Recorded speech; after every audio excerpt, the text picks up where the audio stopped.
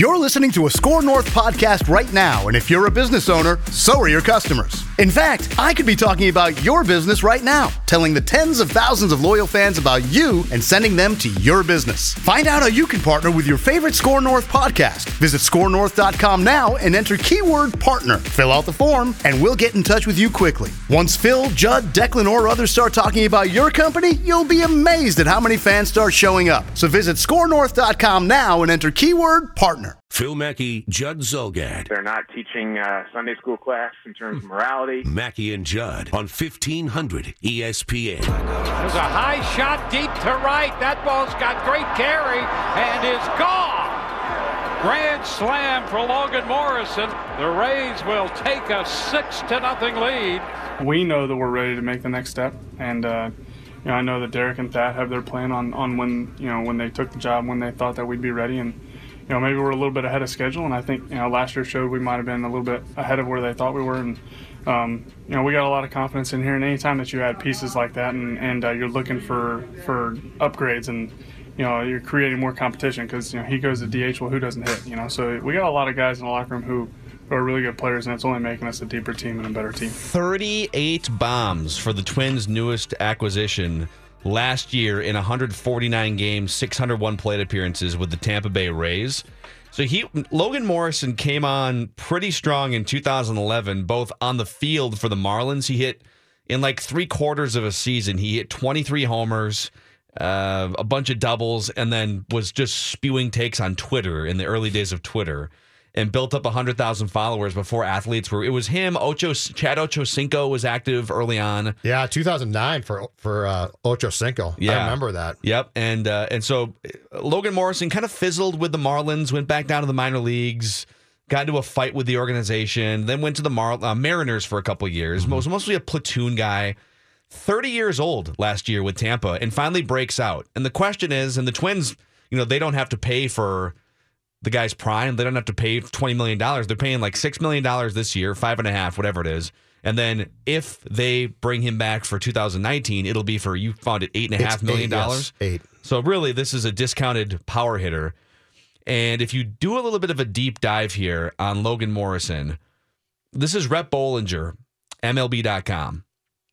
Logan Morrison benefited by changing his swing mechanics to get the ball in the air more, increasing his launch angle from 12 degrees to 17 degrees. We all do that. 16 to 17. Everyone does that now.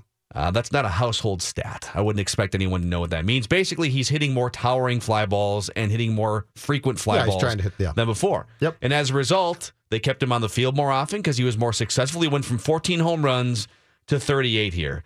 I don't think it's a fluke. I think even though it's an odd age to break out, you're seeing more and more in baseball. Guys like Justin Smoke, who broke out last year at age 30. Aaron Hicks broke out at age 29. Edwin Encarnacion took his game to another level. Jose Bautista. In fact, the Blue Jays have been kind of a factory for take a guy, change his swing mechanics, and then watch him take off. Josh Donaldson was really good before he got to Toronto, but even better when he worked with that system. Here's the doctor of analytics, ready to unveil a couple stats for you. You ready for this, Judd? All right, go geek on me. For Logan Morrison last year, with these swing changes and the mechanics and more launch angle and things like that, it resulted in nearly 1 in every 4 fly balls going over the fence. So he took the fly ball. A few here, by the way. Yes. So he took the fly balls he was hitting and made them more aggressive and had a different angle off the bat with those fly balls. And then this is the other thing. This is basically a math game for hitters at this point. He increased the fly balls that he hit from 2016 to 17 by 80. So just start to do the math. He hit 80 more fly balls last year, and 1 in every 4 went over the fence. Which, by the way, that's a lot of extra home runs. Does that not go against everything that little Judd was taught in Little League back in the day? Yes. Wasn't I always told? Chop down, hit wood. The ball in the ground. You want to hit Dave, the ball. are you teaching your kids to chop wood still? You're a 9th grade baseball coach. It's strange because in the last few years, I think like everybody else, it's kind of, the uppercut swing, but I'm also dealing with ninth graders, a lot of whom are playing on a big field for the first time and are very undersized. So you teach them to hit up, they're just going to pop the ball up to second base every time. So infield fly rule matters out. With me, it's just about make solid contact, kid, and we'll figure out the power later once you actually get some size. And like in ninth grade, if you can just put the ball in play, the second baseman's going to throw a ball into the dugout, and you're going to just hit the ball. Oh, hell right? yeah. So I don't know if you guys saw this over the weekend, but Joey Votto, they were doing MLB Network is doing their, they're just going around to different camps. And Joey Votto, who's one of the great hitters of this generation, probably underrated because he plays on crappy Reds teams. Mm-hmm. And they sat down for like 8 minutes and talked to him about the mechanics of hitting and, what do you make of a launch angle and the obsession with hitting more towering fly balls and some of these guys like Logan Morrison having these revelations. And he said, all right, yes, launch angle is something that has become much more important now that we can sort of track it like you would a golf swing. But to Dave's point, Joey Votto said, the thing that people forget is these great hitters who are taking advantage of launch angle, the Josh Donaldsons and, and the guys like myself, we can do everything. If I need to hit a ground ball to the opposite field, I can do that. If I need to hit in batting practice or a game, if I know what pitch is coming and it's a fastball and I need to hit a fly ball to right field, I can do that. So, like, being able to sort of just have a wide range of skills. Players can't necessarily achieve those same feats. So can you hit the ball first? Hitting bombs. That launch angle was all wrong, Jimmy. Right. So, like, if you're able to do everything and you can choose what you want to do, launch angle, have at it. These are professional hitters. But if we've got little Billy, it's like the Steph Curry effect in basketball.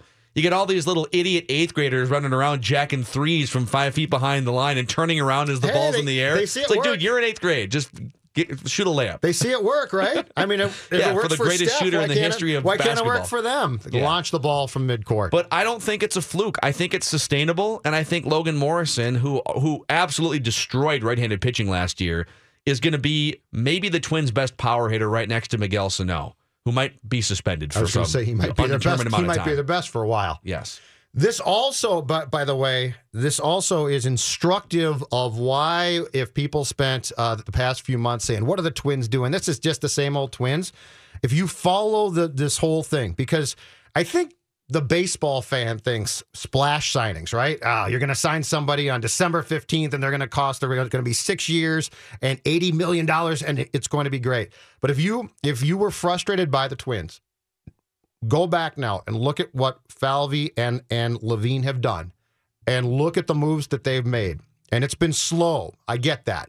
All of that being said, though, if you were on the this is, typical Twins, Terry Ryan, no, it's completely different. And if you now go back and follow what the Twins have done since the Yankee playoff loss to now, you can see where this franchise is trending. And if you can get by your biases, it's incredibly positive. Yeah, and also, think about how some of these, just the players they've added this offseason, let's just take Addison Reed and Logan Morrison. If you get back into a coin flip game, and let's face it, unless 3 of Cleveland's star players wind up with season-ending injuries, Cleveland's going to win 100 games and they're going to win the division. So you're playing for a wild card spot. So if in that one game you have to go back to a Yankee Stadium, you're going to need something more than a warning track fly ball and something more than just hoping for a double play because you can't get a strikeout. Well, Addison Reed gets you extra strikeouts in the 8th. Fernando Rodney that guy still throws 95 miles an hour, gets you extra strikeouts. Zach Duke has had in his reliever career a strikeout per inning. So you're not the Yankees bullpen, but do you have a better chance of getting a swing and a miss from a Giancarlo Stanton or an Aaron Judge now compared to a year ago? You do. Yes. On the hitter front, do you have a better chance of, hey, 2 guys are on and you need a 3-run bomb right now to break this thing open to really put yourself in a good spot in a one-game situation? Mm-hmm. Logan Morrison gives you a chance to hit that 3-run bomb, just like Miguel Sano would have if he were playing in that game and healthy as well last year. And you've taken a guy like Grossman, who can still be important and help you, but you've taken him from probably being incredibly important now and saying, okay, you're still on the roster and we need you, but we don't need you for nearly as much as we asked from you last year. Yeah, I don't think he should be an everyday guy, but he's kind of a 3 times a week situational, grind out good at bats, get on base guy. But this is why these moves are why this is not typical Twins. Yeah. Yeah, this is to hear guys talking about revamping their swings. I think there was a pretty healthy skepticism when Jose Bautista, at age 29 or 30, went from a pretty mediocre offensive career with Pittsburgh to all of a sudden leading the major leagues in home runs and slugging percentage. And we all looked at that with a really strong dose of skepticism. But he has claimed for 5 or 6 years, I overhauled my swing, more launch angle. You look at his breakout. You look at Edwin Encarnacion, you look at Justin Smoke, and now Logan Morrison. Sure, yeah. Clearly, something is working with these and in hitters 10 years, just looking to hit find towering out the fly whole balls. thing was cheating. But again, like, the numbers don't lie. The guy is hitting more towering fly balls than before. Like, he's actively changed the angle that the ball comes off the bat. So, no, I don't know. Like, I'm not accusing Logan Morrison of getting on the juice, but I think there's an explanation for it this time around. But the best part, as you said before, is this. If it works, it's fantastic. It's a complete bargain and a steal. And if it doesn't work, guess what? You didn't sign him to a 5-year contract. Right. And at the very least, he can platoon. At the very least, he'll hit. Would it be so bad if he was the same guy the Rays had the first year where he played in 107 games, 390 plate appearances, like a half season, and hit 14 home runs? Like, that wouldn't be the end of the world. But if you get the same guy who hit almost 40 last year and he only makes $6 million, that's one of the steals of the offseason. That's 40 there, though, as well. So I think that'll just come down because of home ballpark a little bit, but that's fine. I don't know. Target Field is more of a hitter's ballpark now. Than the Trop? I think if you look at it, Target Field has become kind of a bandbox in the last 2 or 3 years. It's because the concrete settled, Phil. It did? And I know I'm right. You're wrong. I'm right. Took 7 years. Brian Windhorst will join us from ESPN NBA Insider. We can talk Jimmy Butler. What's he hearing behind the scenes? Are the Wolves going to miss the playoffs now? They're only a game up in the loss column on the 9 seed, the Clippers in the Western Conference. So let's flush out this Jimmy Butler injury with Brian Windhorst when we come back. We have in the studio here, the TCL Broadcast Studios, a 55-inch Roku TV. That built-in Roku device, I love it. Like I've had the external Roku device for a number of years too. The built-in Roku device now with the TCL TV gives you access to 4,000 plus streaming channels and 450,000 plus movies, TV shows. At WWE Network was in full swing last night for the Elimination Chamber. If you're a wrestling geek like me, you get access built into your Roku, built into your TCL TV, all kinds of sports platforms. There's a reason why it's America's fastest growing TV brand and one of the most popular and coveted TVs in the world right now, too. You can find TCL TVs at any major local retailer. I was at a couple major local retailers over the weekend looking at some of the brand new P-Series TVs, or TCLUSA.com, and also find out how you can win tickets to a March 26 Wolves game against the Grizzlies in a TCL theater box at Target Center. Go to 1500ESPN.com and enter the keyword TCL. Mackey and Judd now continue. This was better than a kick in the jaw. On 1500 ESPN.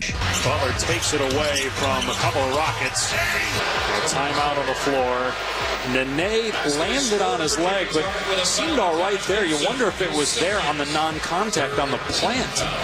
Yeah, the Wolves are being a little mysterious about the exact nature of the meniscus injury. Brian Windhorst, we always love when he joins. He's full of information, sound opinions from ESPN. He's an NBA insider. So this was kind of the worst fear, that the Wolves, of course, are having the best season in a decade and a half. And the star player that has turned around the culture, Brian, winds up with maybe a season-ending injury, but we're not sure. So... and they're only a game up in the loss column on the 9-seed Clippers, so there's no guarantees they're even going to be in the playoffs if he gets back. So it's kind of depressing around here. What are you hearing, and what was your feeling when you saw the news over the weekend? Well, first off, you have to be really pleased that it's not a much more serious injury. Obviously, the way he reacted and the way he left the court, you feared for the worst. So that was really good. I am not an orthopedic surgeon, nor am I an expert on meniscus injuries. Typically, when you see a guy with a meniscus injury, he goes and sees a handful of doctors because there's a number of different ways to handle them. Mm-hmm. You can either have the meniscus totally removed, which almost never happens anymore, but there's a lot of guys playing in the NBA with no meniscus.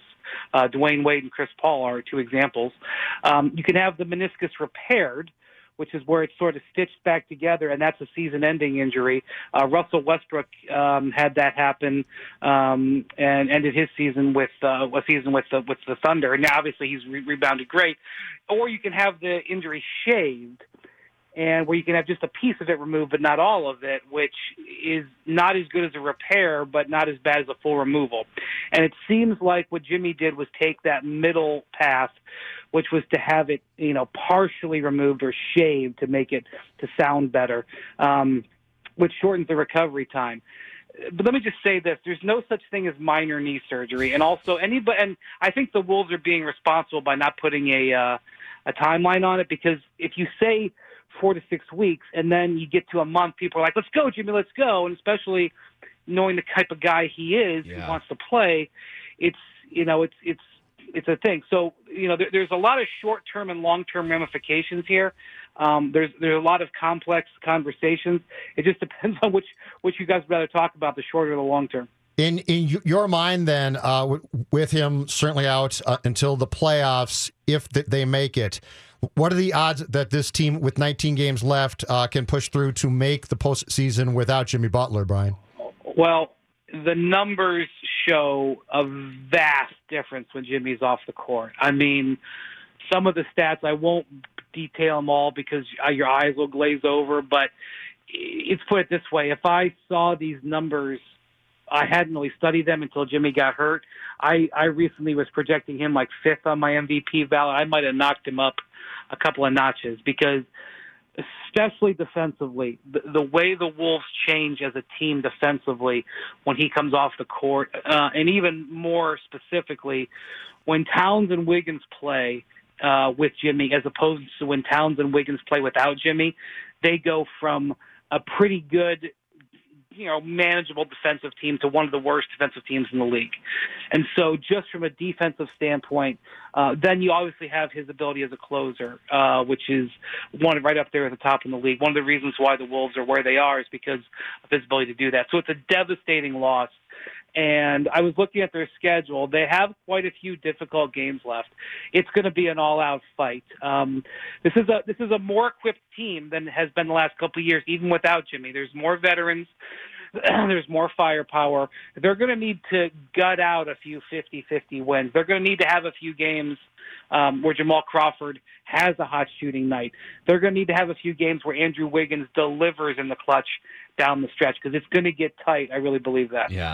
Yeah, that's and they did, some of these guys did step up. Jeff Teague had one of his best games of the year over the weekend, and they don't have to beat the Rockets and the Warriors every night, but if they can beat the teams that are tanking and then, win 3 or 4 of the other games and just get to like 47 or 48 and see where the chips fall. But I think the question is how good those 3 teams at the bottom, the 8, 9, and 10 seeds right now, Utah was on fire. How good do you think Utah, Denver, and the Clippers are post Blake?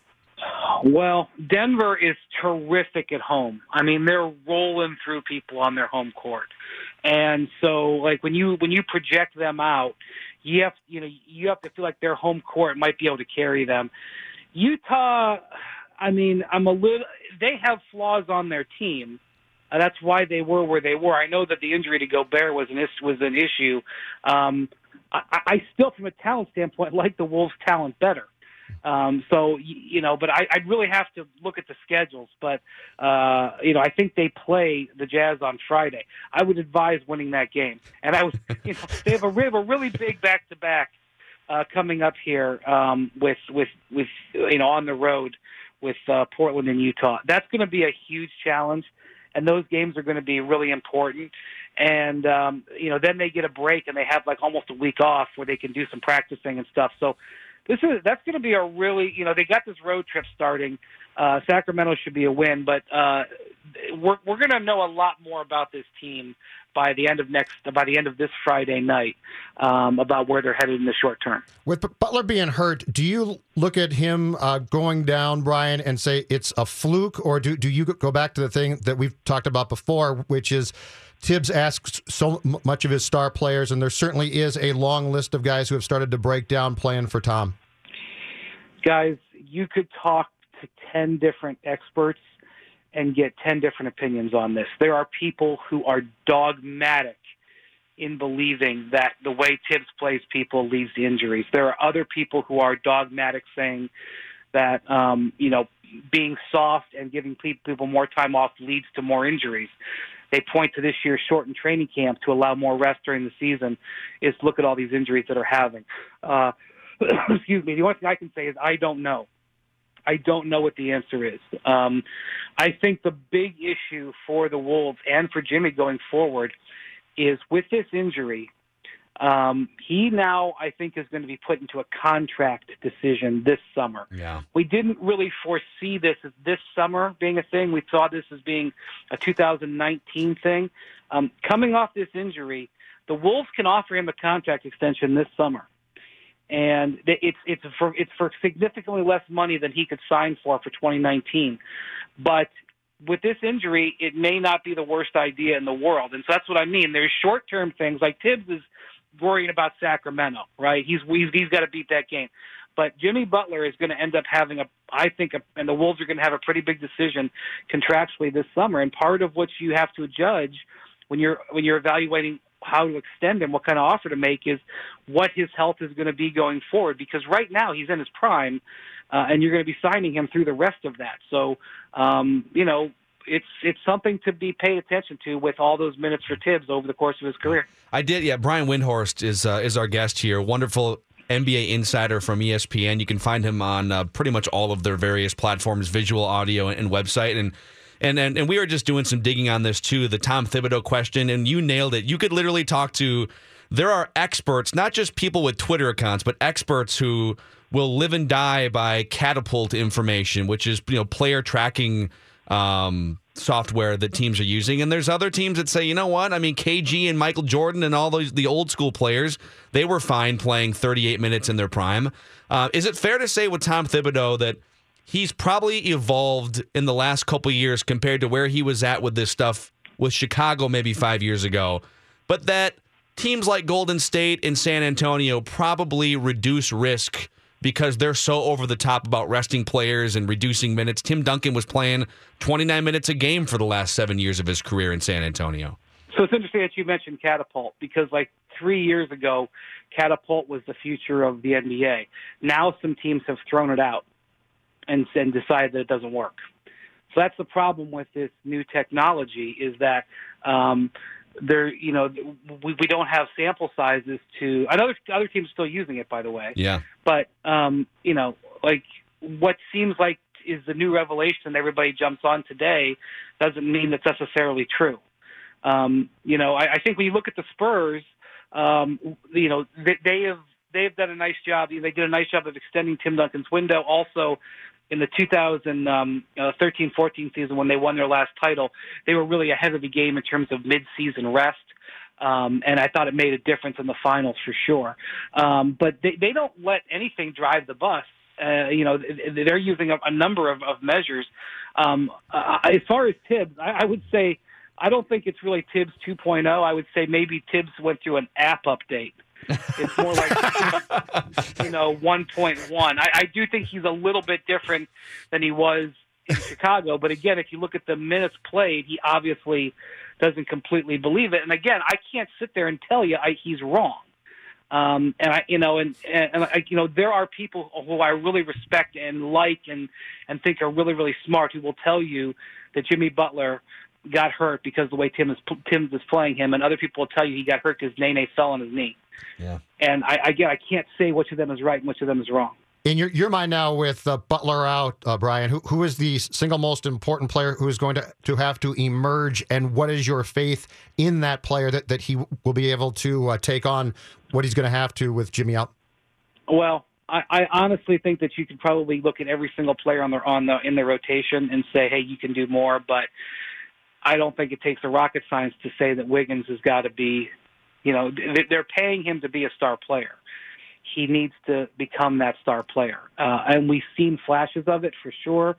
Boy, did the Wolves, they were in a really tough spot with that extension because they had to give him the money. I totally get why they gave him the money, but they were totally doing it expecting him to take a leap, which is what Glenn Taylor was trying to goad him into committing to work as hard as he possibly could to take that leap.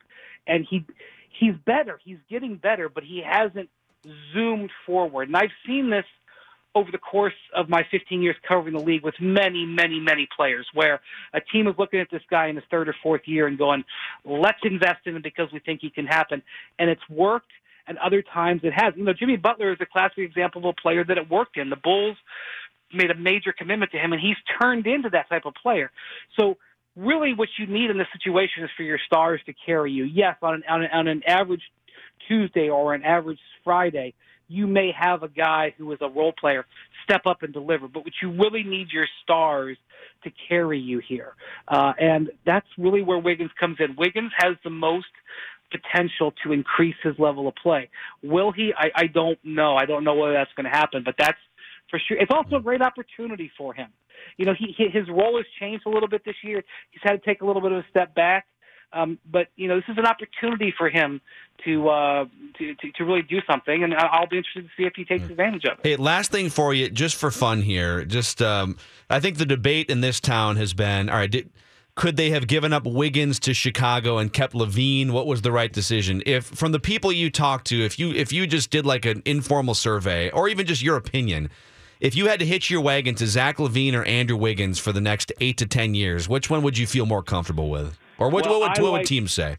Me personally, I like Zach LaVine because number one, he's shown incredible improvement from the beginning of his career. Like I was seeing major growth mindset from him.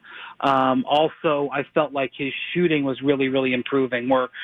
I'm not really going to judge what he does this year because I don't really judge the first year off an ACL. I'll be more interested a year. But I think the interesting thing would be if we have this exact same conversation 1 year from today, when LaVine is fully healthy and gets his full training camp and the Bulls reformat their team around him and build their system around him and whatever, what is the answer going to be? I don't know. But I know that I loved Zach LaVine. I love Zach LaVine as a player. I loved his growth mindset. I loved his just how hard he worked and improved his shooting, the way he got better year over year. I really, really liked him as a player.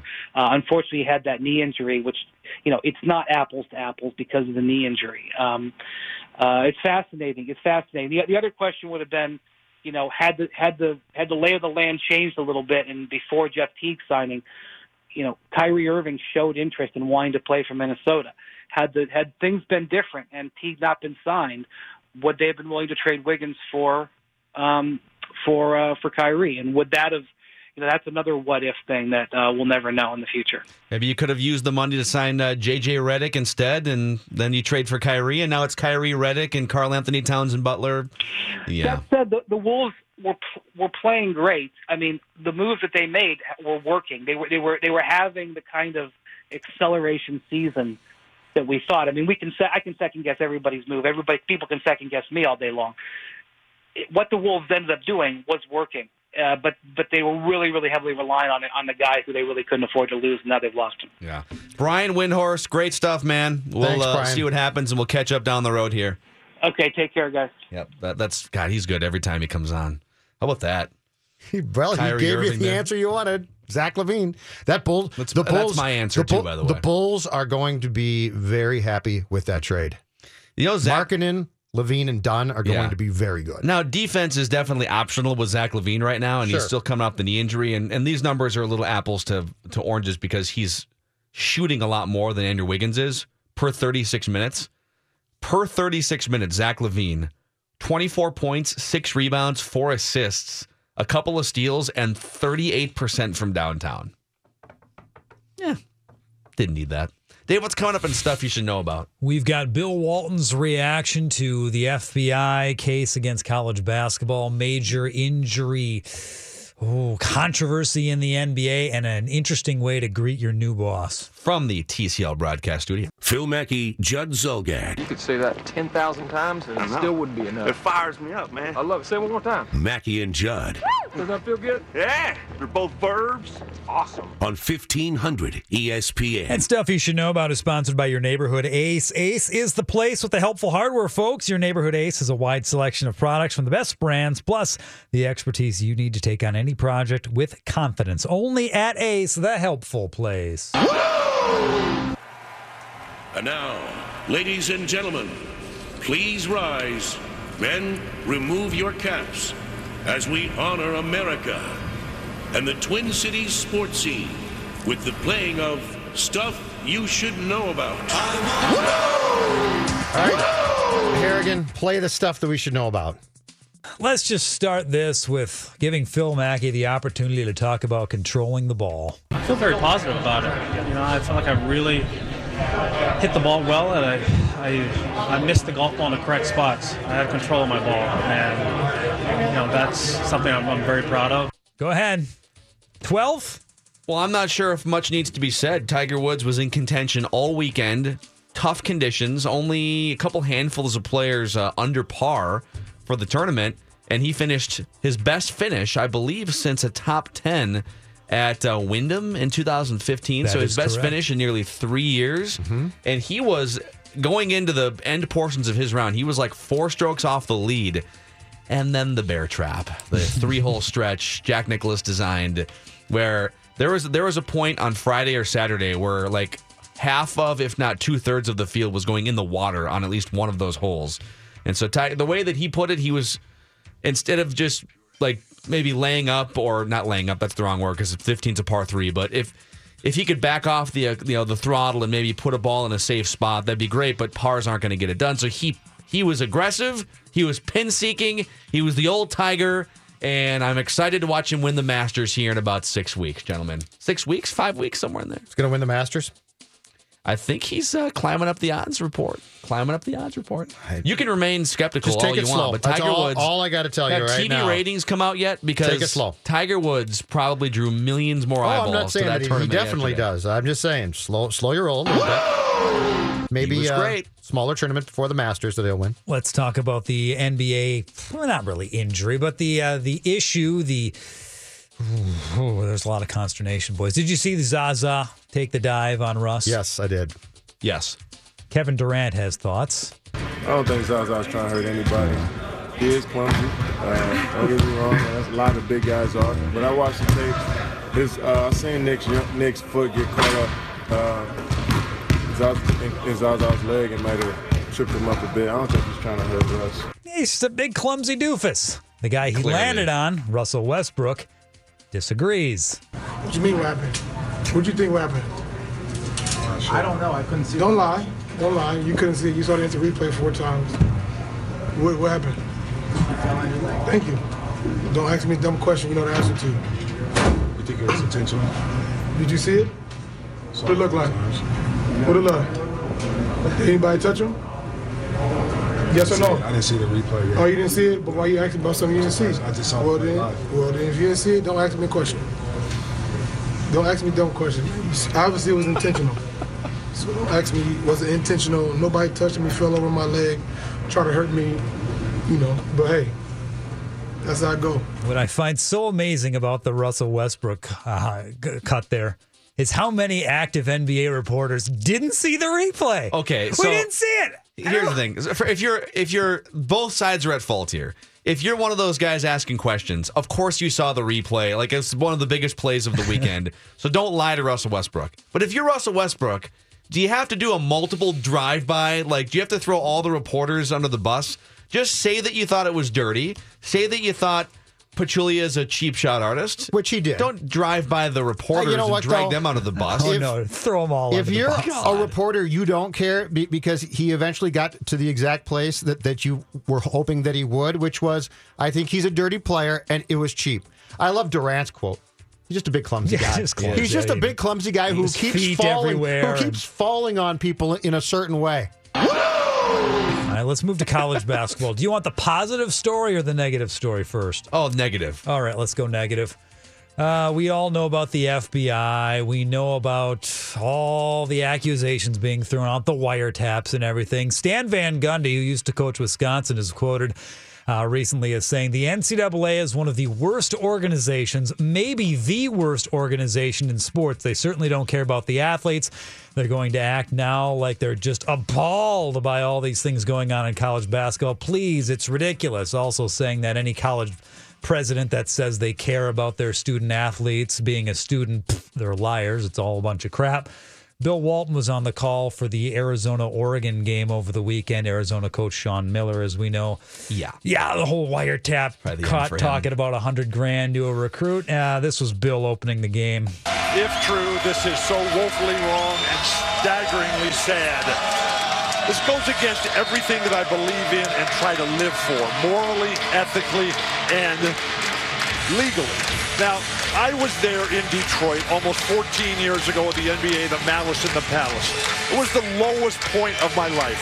This, right now, is right there at the bottom. This is a complete failure of the human spirit and soul. Basketball is a celebration of life for me. I wish I were out riding my bike up a mountain instead of being here, part of this. Wow. Wait, did he just say the Malice in the Palace was the lowest moment of his life? Yes, he did.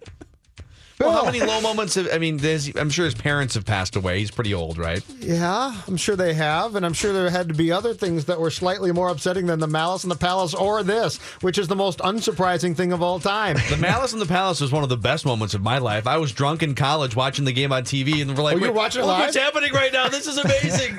Does that run our test? They just doing haymakers with Bob from... Some chubby guy from Detroit. Bill Walton. Oh, God, he's a gem. I'd rather be biking up a mountain. Do you think he says that because he can't like recall stuff outside of basketball? Is Bill just the rest of his brain, besides the basketball part, is so fried that he just can't recall anything? Like Phil said, the death of his parents. I don't really remember that one. A lot has gone into that brain over the years. Oh, Jim. yeah. There's been a lot. Now let's see, tug at the heartstrings story. Do you remember the name Chris Street? Oh, I was in Iowa shortly after that happened. 1993, he was a junior basketball player with the Hawkeyes, died in a car accident. At the time, he had a streak of 34 consecutive free throws made. It was a Hawkeye record. Mm-hmm. Fast forward to the weekend, Iowa Northwestern. It's an 8-point game with a little over 2 minutes remaining. Jordan Bohannon steps to the free throw line for the Hawkeyes. He is working on a streak of 34 consecutive free throws made. And he does miss it. So he does not break the Chris Street record. I kind of got chills. There's something special about that. He missed that one pretty badly. Did you miss the free throw on purpose, and how special is it to share that record? Yeah, obviously that's not my record to have, and obviously that record deserves to stay in his name. I've heard a lot. I've been really close with this family these past couple of years, and getting to know them a lot, and just listen to his story, honestly. And it's really got me emotional these past couple of games, because I know what I wanted to do. Obviously, it was a different time that I wanted to do it, but that's something I wanted to do. And like I said, it's been an honor to get to know his family. All right, if you, Judd Zulgad, were a great free throw shooter and you were standing at that same free throw line, would you have missed the free throw on purpose? I don't think so. I think I probably. I don't know if I would have thought of that unless someone suggested it to me. Yeah, I think I probably would have tried to make it. But I saw that on Twitter last night with that quote, and I looked at it and I got a little choked up. Misty, very nice, a little misty. I mean, that's really cool. That's a really cool thing. But yeah, I don't think I would have missed it. I might have missed it, but not on purpose. You guys remember when you got hired here? The moment you got hired, probably stood up, nice firm handshake for the boss, and thanked him for the opportunity and go get him. We're gonna do this thing together. It was a sandwich shop in Eden Prairie for me, but yeah, good sandwich. I think it was a wrap. Did they pay for it? No, I paid for it. That's a wrap. That's a wrap. Yeah. Well, that's not how it went last night, and I know you were watching, Phil. Oh, my God! That's all you need to hear. Rhonda throwing her new boss, Triple H, through a table at the contract signing ceremony. So, Joe, what happened was, whoa! So things got a little dicey there. You had Kurt Angle, the GM of Monday Night Raw, a 2-time Olympic medalist as well, and now he's just a bear poker. He is. So Stephanie McMahon and Triple H, who are together running the WWE right now, they signed Ronda Rousey to a full-time contract. I think we did that story. And Kurt Angle outed them on the microphone during the contract signing last night and said, by the way, hey, Ronda, these two think you're a has-been. They told me that in the back room. They think you're washed up. And she turned and delivered Triple H right through a table. Drama set up for WrestleMania. So if you want to come over, we can split the cost. When is it? I think it's the first weekend in April, usually. Oh, got something going on that night. And Stephanie slapped the hell out of her, too, after she threw Triple H, her husband, through the table. Really? Slapped the taste out of her mouth. And this was just a press conference. Not even a press conference, just the contract signing. In front of an arena full of people. Unbelievable. Yeah, it's ridiculous. Derek Wetmore from Fort Myers to talk about the Twins' new 38 home run slugger, Logan Morrison, around 11:15. We've got John Benton, who we had on Friday, to talk about the upcoming gold medal curling match that the U.S. cashed in on. Told you to write that down. For its first gold medal in curling. And Tom Chorsky will join later on, too. We're packed until 1 o'clock in the TCL broadcast studios. Phil Mackey, Judd Zulgad. They seem to have really unusual names. Mackey and Judd on 1500 ESPN. The brand new 1500 ESPN app is here. Stream live shows, download podcasts, read the latest SportsWire articles, and more. You can do it all in one place. And if you need more reasons to download it, we've got those too. We're spending the month giving away a $50 Red Cow Red Rabbit gift card every day and a 55-inch TCL Roku TV every week. You have to have the app to enter. Download the new 1500 ESPN app in the Apple App Store and Google Play Store now. 20 seconds left. Spurgeon around one man, then knocked away by Burns. Spurgeon wins it back. Zucker's out front. Back to Spurgeon. He scores! And the Wild win it in overtime. 4 wins in a row could not have come at a worse time for the Wild. You're probably asking yourself, Judd, how can a winning streak ever be bad? I will tell you. Here's the problem. Hope. You have given hope to the players, the coaches, the front office, the owner, and, worst of all, the fans. Don't buy in because this group will only break your heart. That is, if you buy into the hope. Don't buy in, and the first round playoff exit will only be a small bump in the road. Why is the bot stealing my role here? Judbot 3000. This is very dangerous for my employment status at this station. I think the Judbot 3000 is doing your role better than you are. But that's my point. I don't really like that. Well, then you should step your game up. I could be, let's just say that I could be replaced by the bot, and I'm willing to bet the bot, might not be as demanding as I am. Yeah, let's just say talk show hosts aren't the only jobs that are. You thought you were safe from being replaced by robots, but talk show hosts are.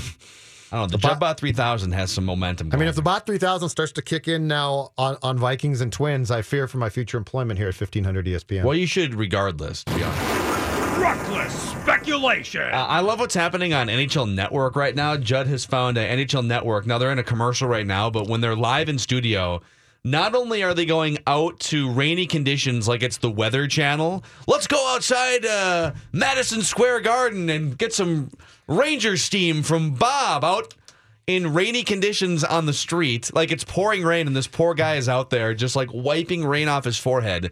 And then they have a panel on the left side of the screen just devoted to players who are on the trade block. Mm-hmm. So it'll just like flash names on the left-hand side of the screen, the cap hit, the rest of the contract, the statistics. Now, this is actually waking up if you're a player and just seeing yourself scroll across the screen. This is my favorite day. In fact, I'm going to race home from here, turn on the TV, and watch this. Now this is actually picked up by the league's network. But what it is it's Sportsnet from Canada, and so they sit there all day long and just speculate, and it's just glorious. It's absolutely glorious. Reckless speculation. Erik Karlsson, is he going to be traded or not? It's huge. In fact, his car, it's so big in Canada, the TSN just reported Erik Karlsson's Porsche pulled up in front of the Senators' practice facility, and he's going inside. And I'm not kidding you. So he's just doing what he would normally do. He's just going about his normal day so far, but they're reporting that his car is at the team's practice facility, and so we at least know he's there. If the Wild were to be buyers today in some form, is there a name or two that you have seen in your perusing of the interwebs, or is there like someone who makes sense that they could add like they do every year? Like a second or third line guy. Who's the next Matt Moulson that they could add? I have not seen a name, and their issue is this. They're so strapped against the salary cap. Now, they waived Chris Stewart yesterday, and so they freed up some space, not much. But I have not seen a name. The only thing I've seen involving the Wild is that there might be a temptation to send Matt Cullen as almost a favor back to Pittsburgh because Pittsburgh would like to get him back for their playoff run. But there's been nothing. And what they would have to do, if they made a trade today, they would almost have to give up a current player off their roster like a Coyle. But it's been so dead that I have not seen names even linked to them. Yeah. 651-646-8255. We will talk to Tom Chorsky in about an hour and a half from now. Wetmore from Fort Myers. Tim, you're on the show. I just wanted to call and be a quick devil's advocate, and I certainly don't mean to demean the memory of Chris Street or think that it wasn't a nice gesture of what the Iowa player did. But I feel like with 2 minutes left and it's an 8-point game, nobody's talked about the fact that what if that missed free throw would have maybe cost them the game and had kind of implications on the tournament. And again, not demeaning Chris Street and his memory or anything, but I just was wondering, I feel like it would be more acceptable, in my opinion, if it would have been, hey, we're up by 20 with 10 seconds left. Just wanted to get your thoughts on it. So that's a really interesting question, Tim. I mean, Iowa's not going to the tournament, but who are they playing in that game? They played somebody who maybe had tournament hopes. Mm-hmm. I don't even know. But let's say Iowa had tournament hopes, and it was a closer game. Yeah, it was a tie game. Yeah, what do you do? I wouldn't have missed it. So miss it? It comes off as a complete class act. If you had asked me, I would have probably been like, I'm not going to miss it on purpose. That would be me, though. I think somebody would have had to have told me, hey, you should. But if they had told you, think about but I think this kid was I'm like looking to make the free throw. But this kid definitely knew. So he was told. Yeah. Because but was he told, was born after Chris was Street died. Was it suggested to him to miss it, or did he just take it upon himself, knowing the family? Okay, but if you I had don't known want this record. But if you had known and you had known the family, could you have brought yourself to say, oh, you know what, I'm going to purposely miss this free throw? I wouldn't have. If I got indications that the family didn't want the record to be broken, if I could pick that up, it may have occurred to me. But don't you think the family would have just, if they like the kid anyways, who had a chance to break the record, don't you think they would have embraced that too? I would have made the free throw, set the record, gotten the ball, and given it to the family. Yeah, that's I would have just so said, easy hey, to say what you would have done. I broke the record, but here's the ball. God bless you.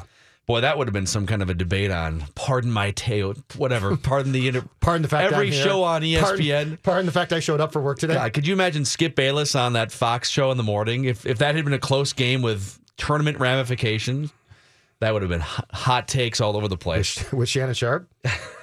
No, Skip, come on now. No, Skip, you can't make that. You can't tell me to make that free. I ain't gonna miss that free throw. Not with the NCAA tournament. A berth on the line. Coach's job's on the line. Skip, come on now, Skip. Come on. Oh. All right.